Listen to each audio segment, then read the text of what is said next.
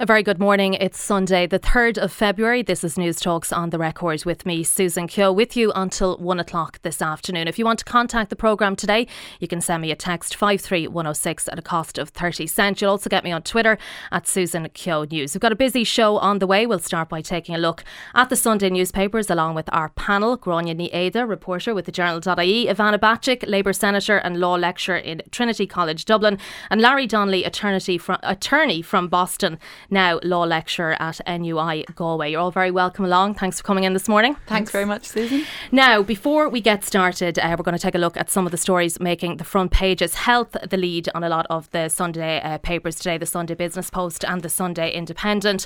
The Sunday Business Post going with the headline, most of the 221 cervical check women now cancer-free. Susan Mitchell has this story this morning. It reveals data compiled by the HSE shows at least 75% of the women were diagnosed with stage 2 or earlier and have no evidence of active disease. The Sunday Independent leads relating to the spiralling cost of the National Children's Hospital today. The headline there, Varadkar defends high cost of hospital. Jody Corcoran has spoken exclusively to Leo Varadkar for this piece. He's described the $2 billion price tag as misleading and says no one will be sorry when the hospital is built. And we'll come to both of those stories with our panel shortly. The lead story on the Sunday Times is Brexit related this morning. Farmers set for huge EU payoff in hard Brexit. The paper's political editor Stephen O'Brien reporting today that Irish farmers are in line to get hundreds of millions of euro in emergency aid from the European Commission to offset a collapse in beef and dairy prices in the event of a no-deal Brexit. And the Irish Mail on Sunday goes with TD's aid forged papers for 18k pay hike. According to the paper, a Garda investigation's underway into whether a TD's assistant fraudulently claimed thousands of euro in public money by allegedly forging documents. The paper also reporting the assistant denies those claims. Now, as I mentioned, health related stories in all of the papers, including obviously the ongoing nurses' strike. We will get into this with the panel in a moment, but before we came on air, I spoke to General Secretary of the Irish Nurses and Midwives Organisation, Philny Hay, and I began by asking her about this escalation of their industrial action. Well, other services are now joining the services that were involved up to now. Up to now, we've had general hospitals, maternity services and community nursing services. So now care of the older person and intellectual disability services will be joining in the action. And that takes place from the middle of next week. And as previously announced, our members will be engaged in industrial action, strike action again this Tuesday and Thursday, in pursuance of realistic recruitment and retention measures, because obviously the issue we're pursuing is that we should have enough staffing to properly and safely provide services for patients. In care of the elderly, that is a particular difficulty because the staffing numbers have dropped considerably over the last 10 years. In general terms, we find it very difficult to recruit, we find it very difficult to retain. We have a big problem now emerging in our children's hospitals. We know, for example, we need a minimum of 300 sick children nurses to staff the new children's hospital. But we have graduates who just graduate this month and they're immediately going to the UK. The UK are aggressively recruiting our graduates, particularly our graduates who qualify in sick children's nursing, because they come out with two qualifications. They have a general nursing qualification and a sick children qualification. So they're highly skilled, highly educated and highly sought after. Phil, can I ask you, so we know then, just to be clear, there's 2 days this week coming, Tuesday and Thursday, 3 days the following week after that, and then the 2 extra dates are the 19th and the 21st of February. Is that correct?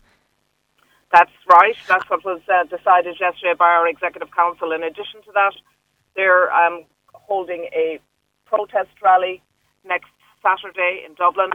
Details of that will be announced during the week, but they would be asking the public and all those who have supported us today to come out and support, because clearly this issue isn't going away and we need the support of the public now to demonstrate why it's so important to have correct staffing levels, particularly when we have a looming issue in the UK, which will most certainly cause them to be even more focused on recruiting from Ireland.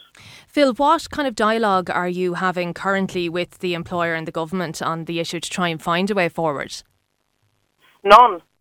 We've had a number of meetings at the WRC. At our initiation, we referred the matter to the Workplace Relations Commission in order to try and find a reasonable solution. We believe firmly the solution can be found within the Public Service Stability Agreement, and we have had a number of days, 3 days in fact, of talks at the WRC, but absolutely no proposals whatsoever from government.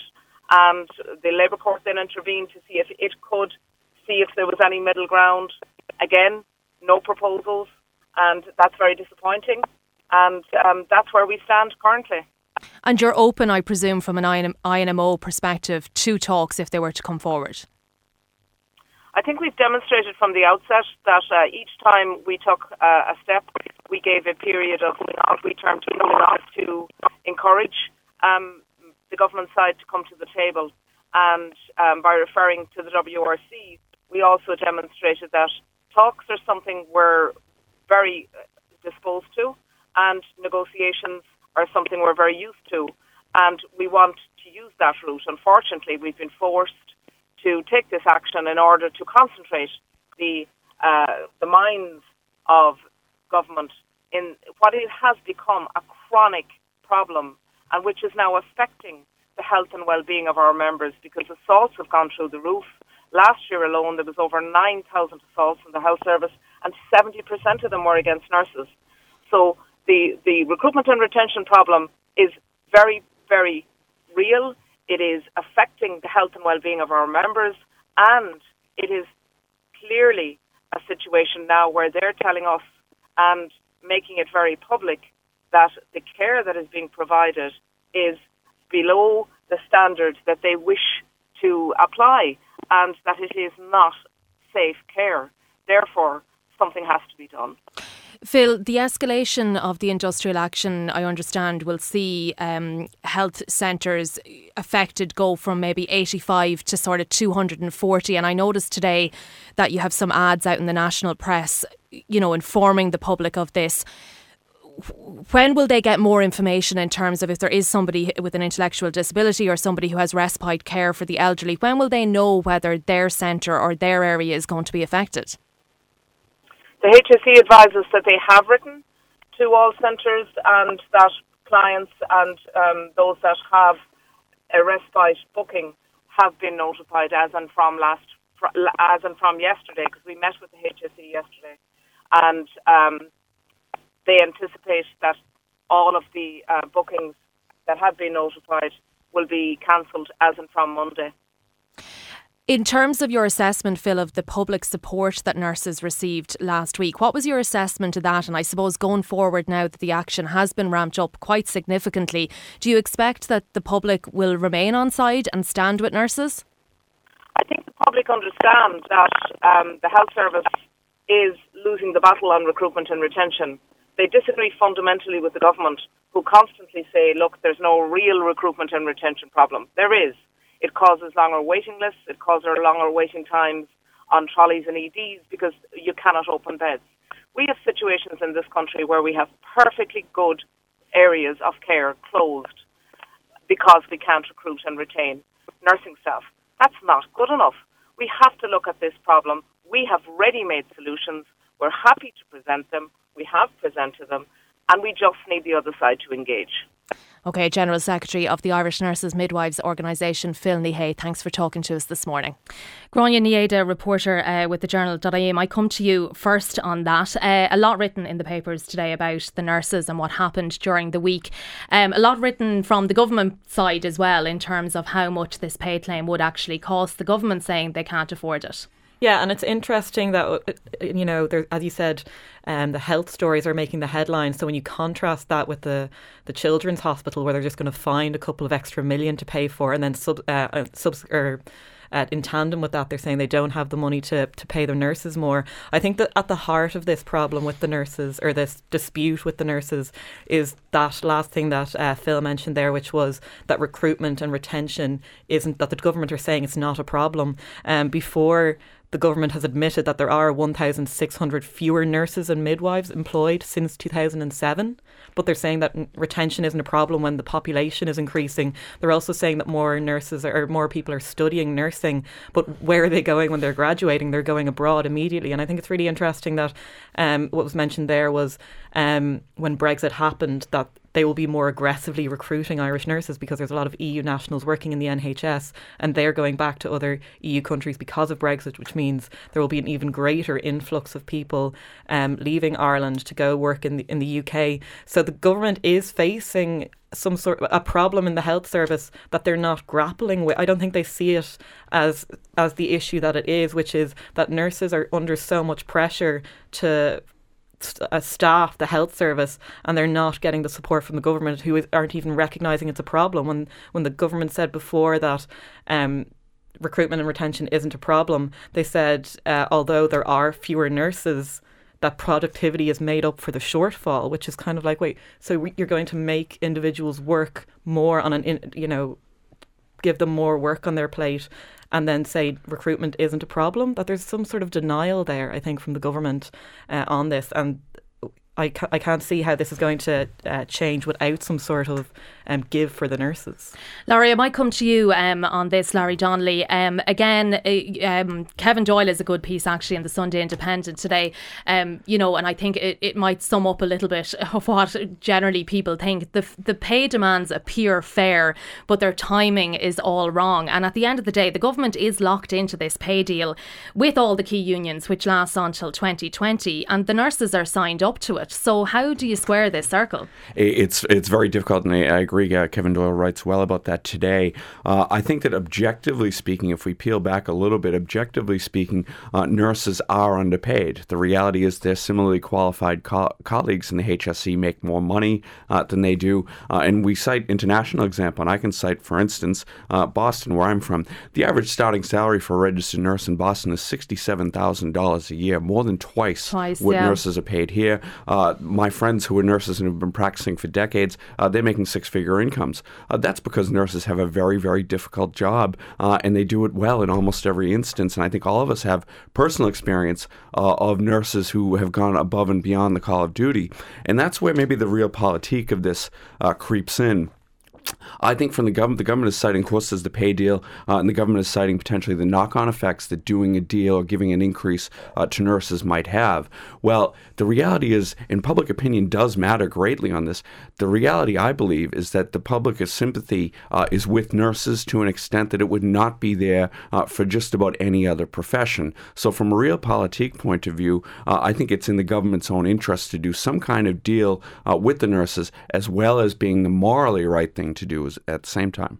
So you think if the guards or some other public service, the teachers, came out after a deal had been done with the nurses, that the public wouldn't side with those professions in the same way as nurses? Not to anywhere near the same extent, is my guess. Ivana Bacik, would you agree with that? I would. I think Larry's assessment is fair, and I do think there's been a curious disengagement from government on the nurses' strike generally. I mean, it's very clear public sympathy is with the nurses. You could see that when nurses were out on picket lines during the week. You could see the immense solidarity people felt with them.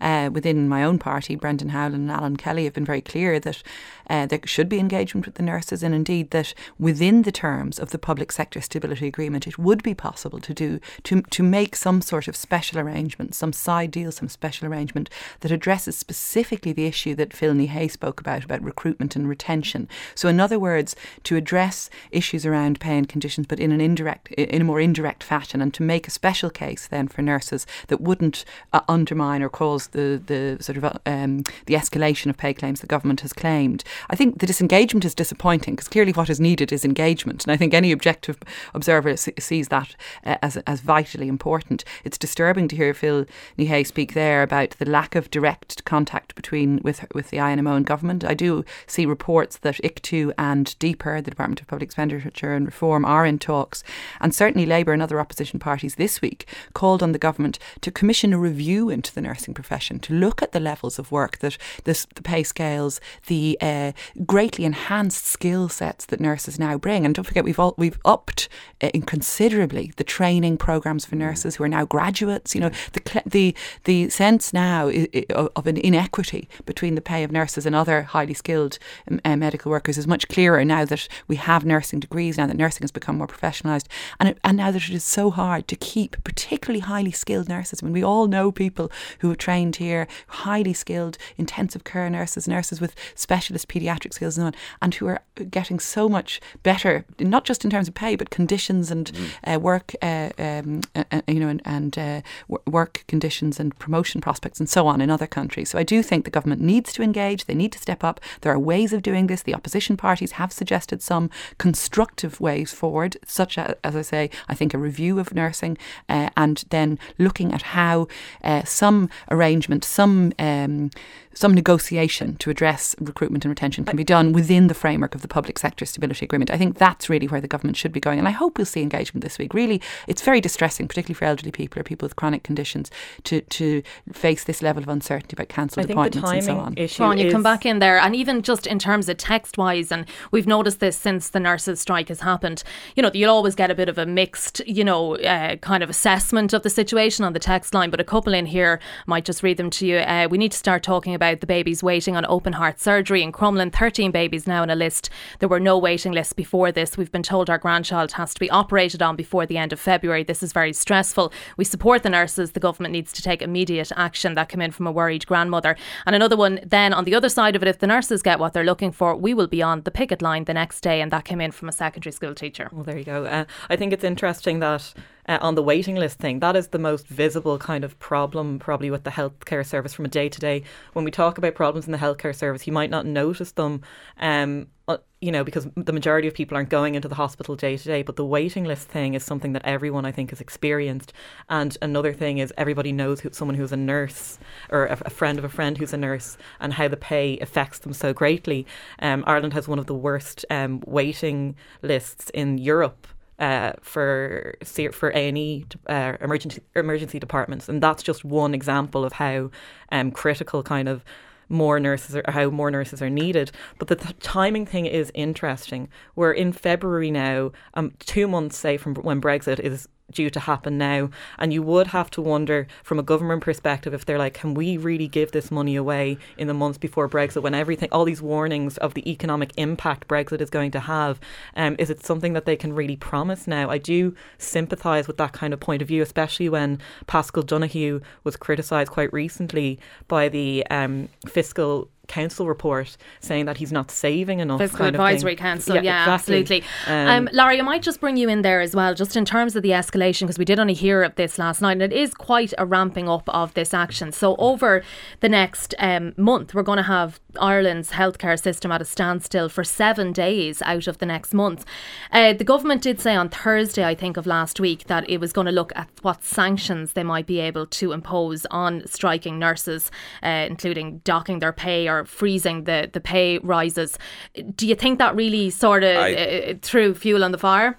I think that could backfire on the government. I think the idea of sanctions, I think, again, there is a considerable amount of public sympathy for nurses. The question, however, is, and this is from an industrial relations point of view, the nurses do have to be careful strategically not to overplay their hand. The waiting list and other things that Grania cites and that some of the text I mentioned, those are there's two sides to that coin. I mean, obviously there are issues in the health system, but if these work stoppages are seen or perceived by the public to be contributing or exacerbating these problems, then you could see public opinion shift quite dramatically. So the nurses have to be very, very careful in how they go about doing this. But again, at the end of the day, I think that they have objective truth on their side. It's how they do it and how they go about it that's going to be crucial. And I think Ivana is right. I mean, it's a shame that the government isn't engaging. I think it's imperative that they do, and it's in their own political self-interest.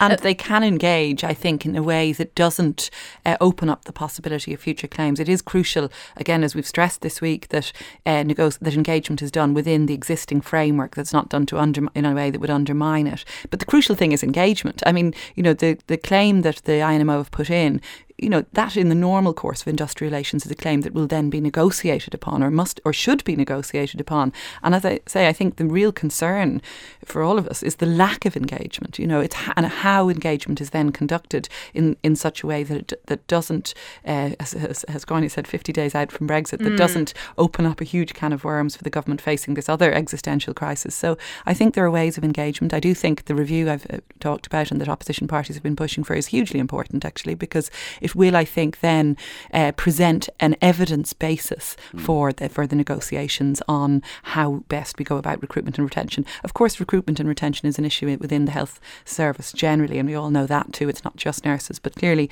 the concern nurses have, very valid concern about understaffing and safety. I mean, that's coming through very strongly in lots of articles in the paper. So I think that's the best way to engage on it, is to look at this issue of understaffing and try and tackle that.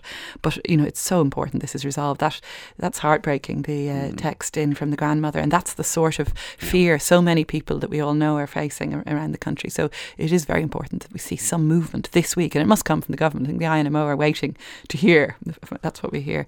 And do you think, Ivana, sometimes there's a tendency on the public's behalf to either think, pay them or don't pay them? Like, there's more ways to skin a cat than that, and I think people maybe do realise that if you drill down into it, there might be other ways that the nurses can be given something, but like you say, you're not putting the whole pay deal in jeopardy. Would you agree with Larry's assessment that the nurses will have to proceed with caution, that I think, generally the public will be okay maybe with one day of, obstruction to the health system, but like I say, over the next month, if there's 7 days, that you're getting into a little bit of different territory there, and they may see public opinion shift? Well, I think that's always an issue in any industrial relations crisis and any strike, that public sympathy can wane, of course, if people are badly affected by industrial action. So I think that is something I'm sure the INMO are very conscious of.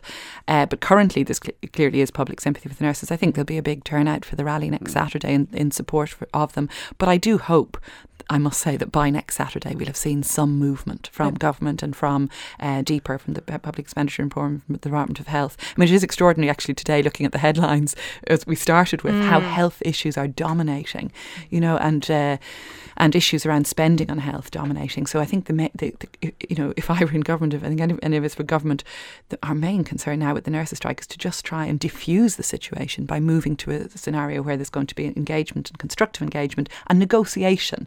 And I think most people, sensible people, don't say just pay more, or don't pay. Yeah, exactly. That in fact it is more nuanced, and I think that's reflected in the public view of nurses, of the nurses' action. Might just read you this text. I'm a nurse who qualified 20 years ago. The workload of the nurse has changed massively over that period of time. People are now living longer. Patients are much more elderly now. Their care is much more complex. The workload has increased with a reduced workforce. Allied health professionals that have a large workload can just say, I won't get to see that patient today, but nurses don't have that option.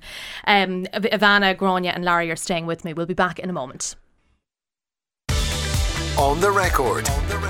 On News Talk. Susan Keogh with you on News Talks On The Record, with you until 1 o'clock this afternoon. Now we're staying with health related stories, and my panel is still with me, Gráinne Niédha, Ivana Bacik and Larry Donnelly, and we are going to talk about the overruns at the National Children's Hospital. Ivana, I might come to you on this first, because there was a development in this story last night with the resignation of Tom Costello, the chairman of the Development Board of the National Children's Hospital. I suppose not a surprise that we would see somebody go.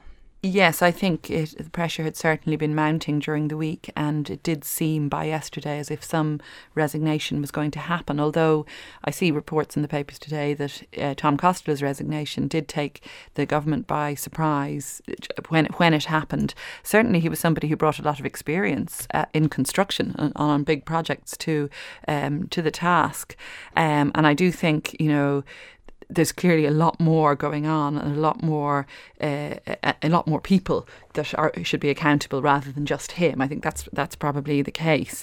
Certainly this week, Alan Kelly in PAC at the Public Accounts Committee was questioning in terms of levels of knowledge of all of, not just by the board of the hospital about the overruns, but also by the Minister and the Department of Health, and indeed the Department of Public Expenditure and Reform, who have a representative on the development board.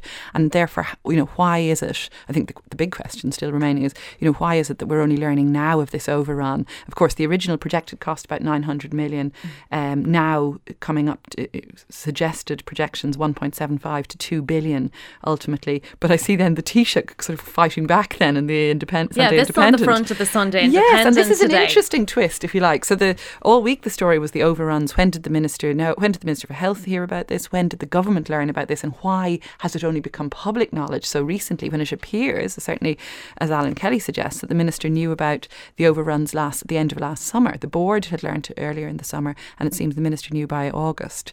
Yet we're only learning about these overruns now. Clearly huge concern, massive implications for public spending generally. But then the Taoiseach's fight back today is interesting, where he's saying it's not that much, really. Now, I think that's kind of hard to take. He's saying it's 2 billion, but it's over 8 to 10 years. It's in the context of a 10-year capital and we'll budget be delighted when it's done. And we'll all love it when it's done. Now, okay, there's a certain nugget of truth in the fact that all of these big capital spend projects, inevitably there are overruns, and inevitably people are delighted. And clearly, as somebody who's many of us have spent time in Crumlin, wonderful care in the Children's Hospital there, but definitely conditions and building that needs huge revamping and restructuring and so on, and rebuilding. So clearly we will all be delighted when there's a new Children's Hospital, but it's simply not good enough to say that therefore excuses this level of cost overrun without any explanation or any credible explanation as to why. So I think what people want to know is, why did this why are these projections now so much bigger? And what are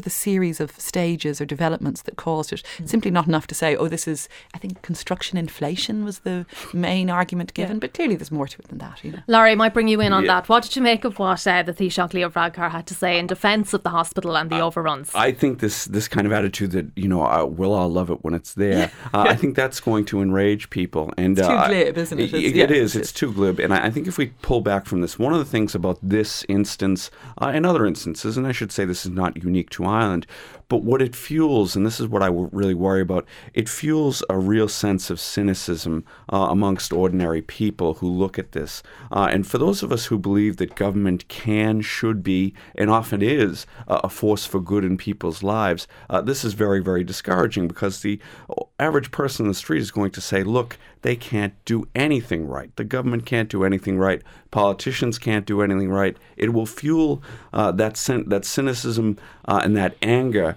And I think that's the lasting consequence, perhaps, of what's happening. I think that's a terrible shame for those of us who generally have faith in the system, who do think that there are people with goodwill and good intentions, and the intentions behind this are good. But when it unfolds in this fashion, it just makes people outraged. And those of us who like to believe the best about what government's intentions are, we don't really have much of a comeback to them. Gráinne, I might bring you in on it. As we mentioned there, Tom Costello resigning last night. Do you think that's going to be enough to take, I suppose, the political heat out of this controversy? Because there is an awful lot of political heat around accountability and somebody being held responsible for this. Exactly, yeah. And there's a lot of talk in the papers about there's a headline in the Sunday Independent, a public sacrifice stops politicians from falling on their swords. And that's kind of like, and is it enough that one person or two people are held accountable? I think what we need actually is how this all came about to stop it from happening in the future. I think that's more important than people being scapegoated or being held to account for something they actually did. Like, what has caused this a massive amount of money? And there are consequences to this. Varadkar said that a couple of projects will be deferred for weeks or months. And if that sounds like a short time frame, remember that Varadkar, when he was Minister for Health, said that the Children's Hospital will be built by 2020, short of an asteroid hitting the Earth. And now it's expected to open in 2023. So if we think that that's going to hit that deadline, it's not likely. On a basic level, what does this say about the government's ability to estimate costs for things? What is that based on? Is this because Varadkar said the cost of construction was higher than what we budgeted for. So if we're talking about the cost of building houses or the cost of a no-deal Brexit on Ireland, what is the government basing these costs on, and does it affect a wider thing than just the healthcare service? Does the government need to buy a massive calculator is probably the question that everybody is wondering. Ivana, PwC, this report that we're going to get in March, yes. Our own political correspondent here in News Talk broke a story during the week that basically it was going to, stop short of determining any culpability in terms of, at an individual level, in terms of what went wrong, why the project overran so much. That surely isn't good enough. Like, surely when we get all the answers and they have sort of full disclosure and full insight into what happened, then surely we need to learn something from these kind of mistakes. Yes, and I think that is what we hope will come out of the PwC review. And of course, there is also an internal review going on. In fact, there's been questions as to why you have two reviews. Do you have an issue with that? I always feel that sometimes if everybody's involved in trying to find out what the problem is, then nobody really is ever held responsible, because there's just too many people involved in it. And sometimes you need to break it down and go, okay, like, we need to find out what happened here, but let's everybody take a step back from it for a minute. There seems to be a lot of investigations going on, an internal one, the PwC one, and they're all costing money as well. The PwC one's going to cost nearly $500,000. It will, and I see the Mail on Sunday raising a question about a conflict of interest, because PwC also represent, I think, or are involved with one of the firms involved in building the project. But anyway, that aside, I think you're right that we do need to have greater clarity about what exactly are the terms of each of these reviews. What will the PwC review seek to establish? I think there are clearly very serious questions to be asked about the governance structures for for spending decisions. That the development board, which had a deeper representative, as I say, but what were the mechanisms to feed back to the Department of Public Expenditure and Reform and the Cabinet as a whole about spending on an ongoing basis? And it seems perhaps there was some issue around lack of communication, which may well have contributed to the overrun. So I think structures and governance are hugely important. I do think once we have the review and once we've seen that sort of structural fact-finding exercise carried out, at that point then of course we would expect PAC to take it up again and to quiz where the accountability lies. But I think PAC is going to continue doing that in any case over coming weeks, even pending the outcome of the review. So it's most unsatisfactory. I think really it's the opaque way in which the overspend appears to have been allowed to just keep going on without anyone calling a halt or commissioning a review earlier. I think that's really the concern. Yeah, Larry, at the minute, we're talking about it all the time, but at the minute it is just a hole in the ground. Now, it's a big hole in the ground and it's costing an awful lot of money. Is there a chance that somebody's going to want to go back to the drawing board here?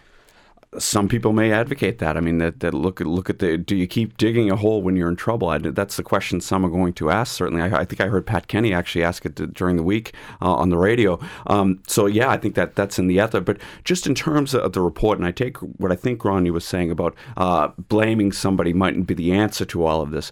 But I think that people are going to look at a report that's being commissioned by an outside group, PwC, which at least in theory anyway, is not motivated by politics or looking to curry favor, and they're going to say they're going to do a report, but they're not in any specific fashion going to allocate where the blame lies.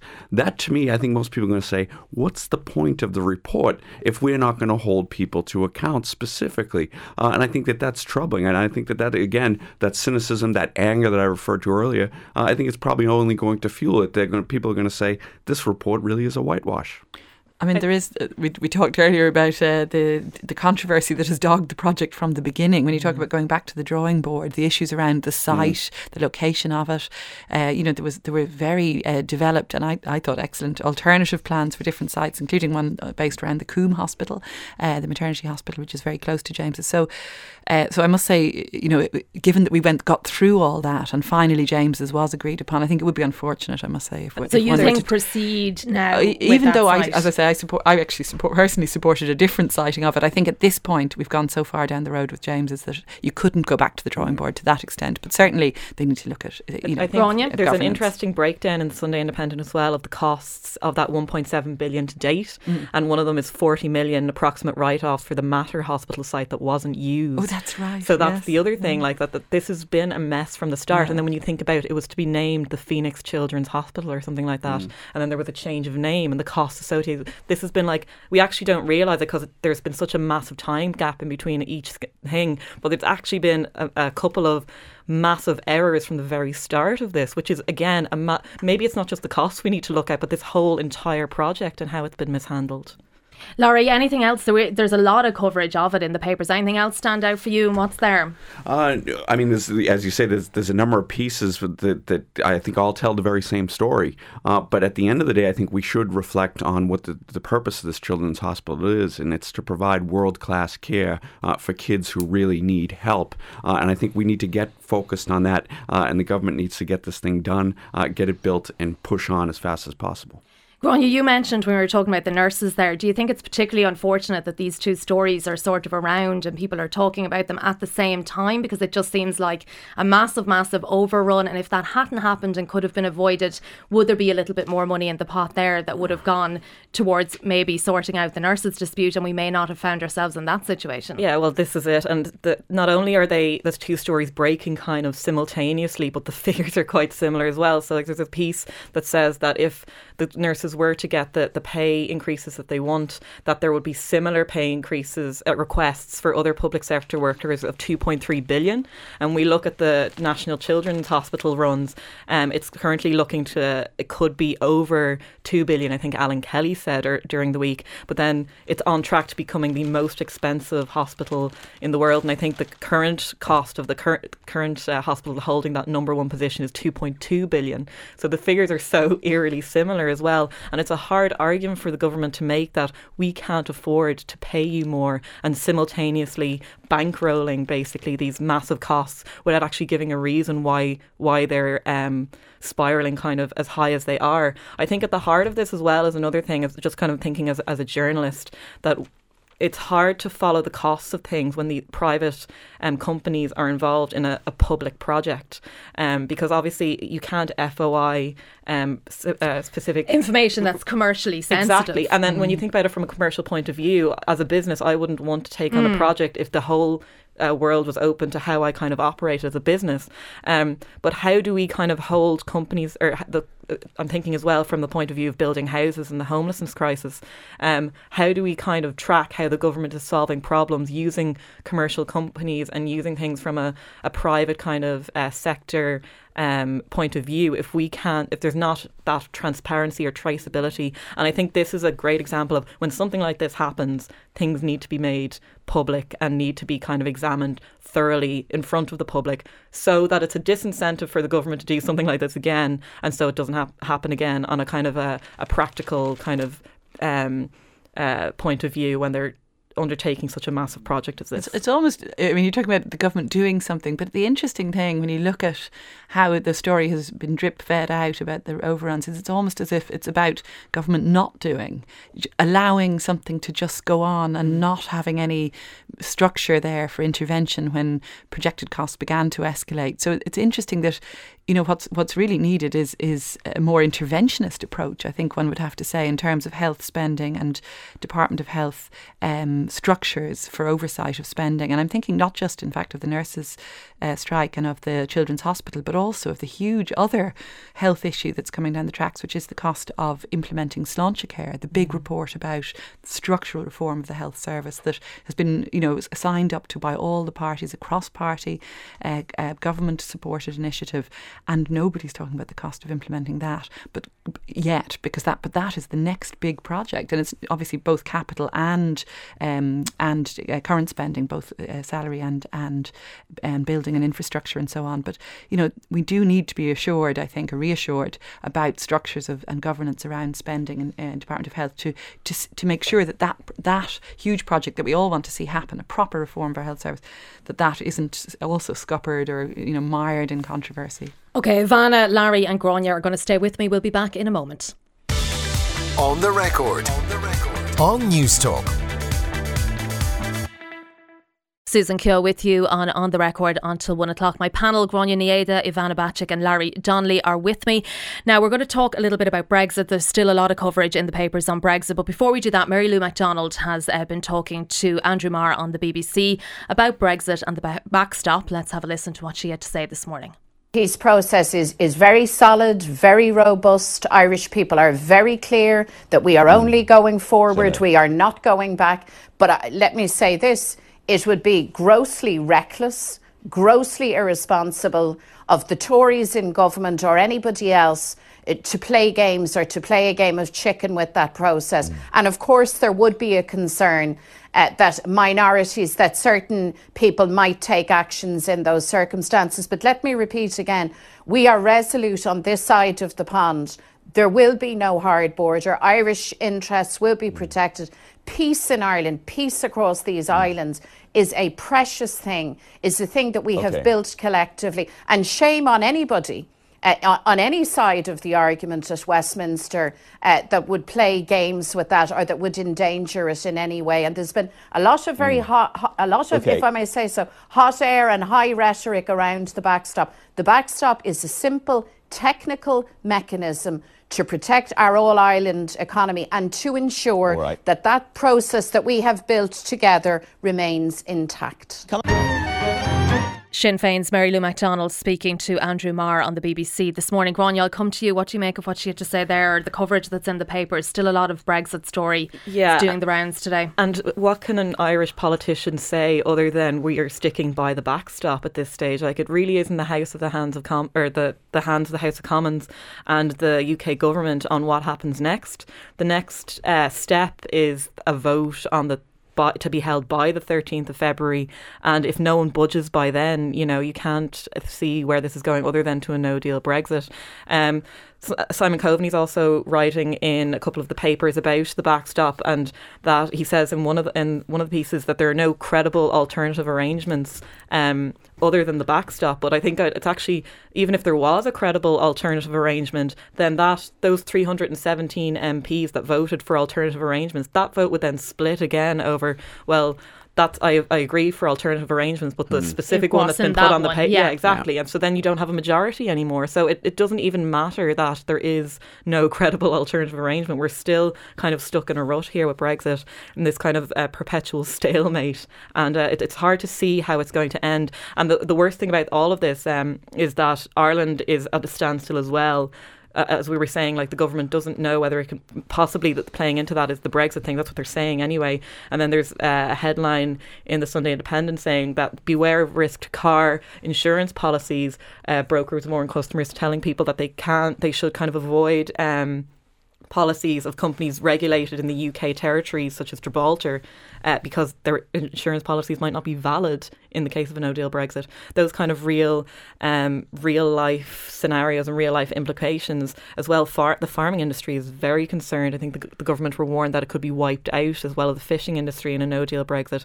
And the fact of the matter is that's not actually an exaggeration. We haven't been faced with a situation like this before, so it's hard to know. It's hard to say that isn't an exaggeration because they don't know how to deal with something like this. Anything stand out for you, Ivana? It does seem the Brexit coverage, a lot of it is to do with farmers and beef and fishing today in the papers.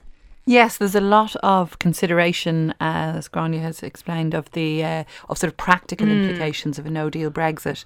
There's also a lot of political analysis. Michael McDowell has a good piece in The Independent, and then we were talking also about Simon Coveney's piece. But it really, from an Irish political perspective, of course we have to keep emphasising the importance of the backstop to us and indeed to Britain. And, I suppose what's often lost in the debate and what are sort of willfully lost by the British government is the fact that the British government not only signed up to the withdrawal agreement, but indeed, crafted it alongside the other the negotiations on behalf of the EU27 and stood by the backstop and insisted that it extend to the whole of the UK. And then to see Theresa May as the leader of a sovereign government that has negotiated an agreement, then turning her back on it and reneging because she can't manage her own party. I mean, it's shambolic to see what's been going on in Westminster, and it does make one very, just very worried, because even if there were to be some concession on the backstop, and I hope there isn't, and of course in an Irish point of view, we're holding firm. The EU, I see the German foreign minister today saying the backstop is non-negotiable and so on. But even if there were to be a letter of comfort to the British in some way, suggesting that in the future political declaration, which is still to be agreed, of course, that there might be some further discussion about the back. Even at that point, Theresa May can't guarantee, of course, a majority in the House of Commons for that. So she has to move her red lines and start reaching out to the softer, the Remainers, the people who are sensible and cross parties in to the get House them of on Commons, side. to get them on side. And then I think we might see, I mean, as lots of us did, I read the original 585-page withdrawal agreement. It's as good as we can get, given that Brexit is a bad idea generally for everybody. It's as good as we could have expected in Ireland. It's the backstop must be held to fair point of view. Someone compared the lack of logic in the alternative argument about alternative arrangements. For someone compared the withdrawal agreement to make a submarine out of cheese, and then they're like, oh, that's impossible. And then actually Theresa May did it. It's like, oh well, this submarine doesn't work, kind of thing. It was like, yeah, but that's what, like, this is the impossible kind of task that you've asked for, and that's kind of like a good analogy for how difficult it is. The only thing that I think that can avoid a no deal at this stage, because I'm not as optimistic about an extension as most people would be. The only thing that I think could avoid it is if both sides give some sort of concession, so it's not a political loss, for example. So if the EU concede on the backstop slightly, the UK gives something back slightly, then that might be politically acceptable. But it's hard to see both sides doing that when the European elections are coming up and when the political atmosphere in the UK is as spiky and as toxic as it is. I mean, a few weeks ago, I suppose, like a lot of people, I was hoping that, it seemed that the prospects of a second referendum were getting stronger, and the Remainers within the Labour Party were stronger and so on. But that seemed, again, it's very hard to see a majority for that now. And of course, then there's the concern if you were to hold a second referendum, albeit that would clearly give big ground for an extension, and so it would put off the imminence of no deal. But at the same time, what would happen with that referendum campaign, and would it be guaranteed to pass on the Remain side? Clearly they would need to run a very different sort of campaign, moving away from Project Fear and moving to Project Hope. There is still a view, and that this is what maybe Theresa May is at, that she's going to go back to Brussels, that effectively they're going to say, go pound sand, we're not giving in on the backstop, and that as March 29th approaches, that's going to focus hearts and minds. I wish I was as optimistic as the people who have that view. Yeah. Are you optimistic about Super Bowl Sunday? Larry, let's finish on this. What's happening today?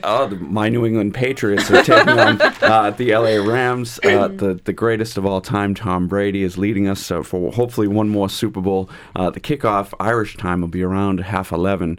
So it goes on forever. Is it long? Why is it so long? Well, American football games are, by their nature, they're about 3 hours long because the clock stops. There's all sorts of personnel shifts. There's advertisements, of course. And in the Super Bowl, there's an elaborate halftime show which goes on for the guts of 45 minutes or even closer to an hour. So it's a spectacle. It's something even people who don't ordinarily watch American football, I know a lot of people do tune in for the Super Bowl. And are the New England Patriots the favourites? They are. By 2.5 points, they're the favourites. I'm cautiously optimistic. It's going to be a long night. I'll be watching with my 19-year-old son, who's a Patriots fan. So please, God, we'll do the business. Will it be as entertaining as Brexit has been this week, though? That's a good question. Well, let's hope it goes better than Ireland did last night in the Six Nations. Absolutely. Or better than Galway did last night against the Dubs. Okay, that's all we've got time for today. Enjoy the Super Bowl Sunday. Big thanks to my panel, Gráinne Ní the reporter with the Journal.ie, Ivana Bacik, Labour Senator and Law Lecturer at Trinity, and Larry Donnelly, attorney from Boston, now Law Lecturer at NUI Galway. Thanks for coming in.